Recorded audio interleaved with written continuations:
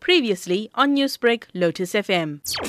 The judge ruled that the Azaan should not be heard within the home of Mr. Ellaurie. The grounds for that was not on the basis that it created any noise. There was no allegation that it created any noise nuisance, that it exceeded any municipal bylaws, but purely on the basis that he found Islam and Muslims in general offensive. The judge agreed that he had an absolute right not to have anything he found offensive heard within his home. My clients believe that the judgment is wrong, that the court did not do any balancing. It did not consider and give credence to the rights in terms of the Constitution, which clearly allows freedom of practice of religion. And also, he didn't have regard to the common law rights and case law rights on nuisance, which allows some sound to be, if you're living in a society, there's bound to be some sound. You have applied for leave to appeal. What's the process going forward now? It goes before the same judge, Ngadi. We've first got to apply for leave to appeal. He's got to decide whether any other judge could come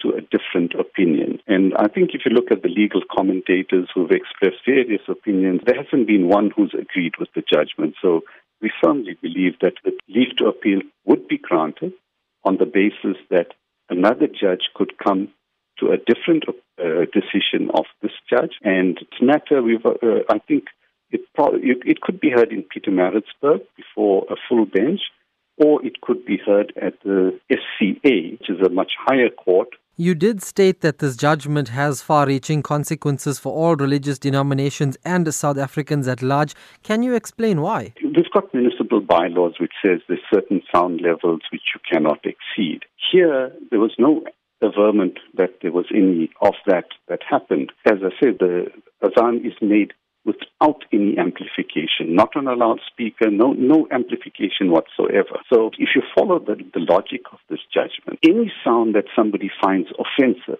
for whatever reason, it could be the most bigoted, unconstitutional reason on earth. Now, if you're living in flat, if one neighbor's making a ghetto blasting sound on one side and another one is making some slight sound in the morning on the other side, you could say, I don't want to hear only that one person because he's a foreigner.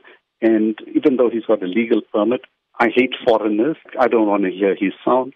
When he cooks, his smell, even though it's less strong than the other neighbors, because I hate him, I don't want to have his smell in my coming in. It would affect virtually every flat dweller because there's got to be sounds coming through.